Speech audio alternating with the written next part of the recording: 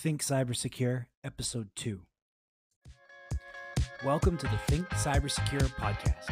On this show, each week we decode the world of online security and translate the geek speak to help you understand how to think cybersecure and make better decisions when it comes to protecting yourself and your business online. No matter what you do, where you go, and what you post online, let's think cybersecure. Now, let's get to today's episode. Hey guys, welcome back to another episode of Think Cybersecure.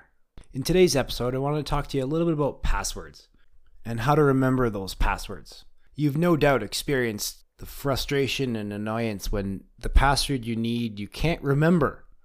And I think that's got a lot to do with the fact that throughout the years we've taught everybody how to create good passwords, but not how to remember them or how to keep track of them or anything like that. Because you should be using a unique password for everything, but this gets to be really hard when you can't remember them. You know, using multiple passwords is great, but if you can't remember them and you can't manage them, then it just becomes useless and you'll come back to exactly what you used to do before, which may have been use an easier password.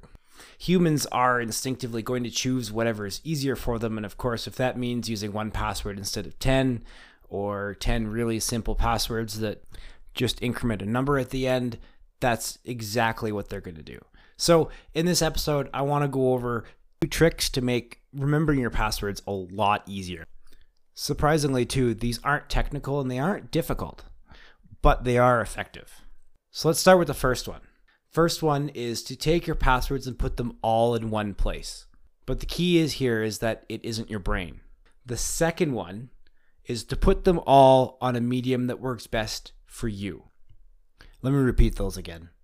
Put them all in one place, somewhere that isn't your brain, and put them on a medium that works best for you. So let's explain these ones a little bit. The first one, putting them all in one place. What this really does is it allows you to know where they all are, and you only have one place to keep safe. If you put each individual password in a separate place, then you have to make sure each one of those separate places remains safe and secure. And then we're back to square one because now we have multiple places and multiple things to manage.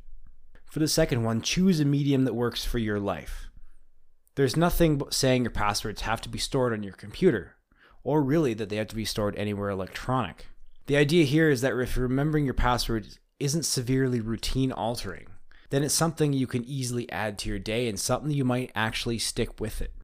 To illustrate how these would work, let's look at a couple examples. Say you're a tech-savvy person. You take your phone everywhere. You're used to looking up things electronically. Something called a password manager would probably be the best option for you. This is technical, and it is a piece of software that lives on your computer or your phone, and it stores all your passwords. The best part here is then you only need to remember one password, the password to get into your password manager. And then from there you get to select whatever password you want to use, and that's it. The only catch here is that if you forget the password to your password manager, everything is gone. You can't get them back. That's what makes a password manager secure. On the other hand, if you're not all that techie or you don't work on a computer all day, then here's a relatively low-tech idea. A notebook. I know a few years ago, I wouldn't have ever suggested a notebook or even considered it, but it's becoming a more appealing option just because it's not digital. For one thing, it can't be hacked. And if you're not all that tech savvy, you don't have to worry about using more software and adding complexity. This method, though, does come with a caveat of its own as well. The passwords shouldn't be written in the notebook with an obvious reference to what website they're for and what the username is. The reason for this is because the notebook isn't locked, so if somebody does happen to find it, they still don't understand what everything is for. I think that also goes without saying is that you shouldn't label it passwords. You should label it something obscure that only you would know about or remember, so whoever comes across it just thinks it's a book of irrelevant stuff. Of course, finally, once you've put all your passwords in a notebook, it needs to be hidden very well, away from your computer. Even if you have a safe, to lock it in there is even better. The key here is that it's hidden and difficult to find, and not with your computer. If you leave it with your computer, then you're just giving whoever has your computer access to everything on it, and the passwords become essentially useless. And because I know somebody is going to mention this one, sticky notes underneath your laptop or underneath your keyboard don't count. These are extremely dangerous because all someone needs to do is flip over your keyboard to see your username and password. Not to mention that if someone was going to look, this is the first place they... So those are two examples of how you can kind of put this together. And of course, at the end of the day, the idea here is to pick something that's going to work for you. And the reason for that is if it works for you, then you're more likely to put it into your daily life and be able to use it. If it's something that's hard and takes a lot of effort, then you're not going to want to use it, and you're going to eventually just put it to the wayside and go back to whatever you were doing before. It's also good here too that you don't overdo it. If you go and make such a hard password for your password vault that you can't remember it, or you do such a good job of hiding your notebook that you can never find it again, then the whole exercise of saving your password somewhere is all for naught, and we're back to square one. If you're new to the podcast, every week I'll have a challenge at the end that's related to the topic of the episode. The challenge is just meant to get you thinking about the topic and what was discussed in the episode.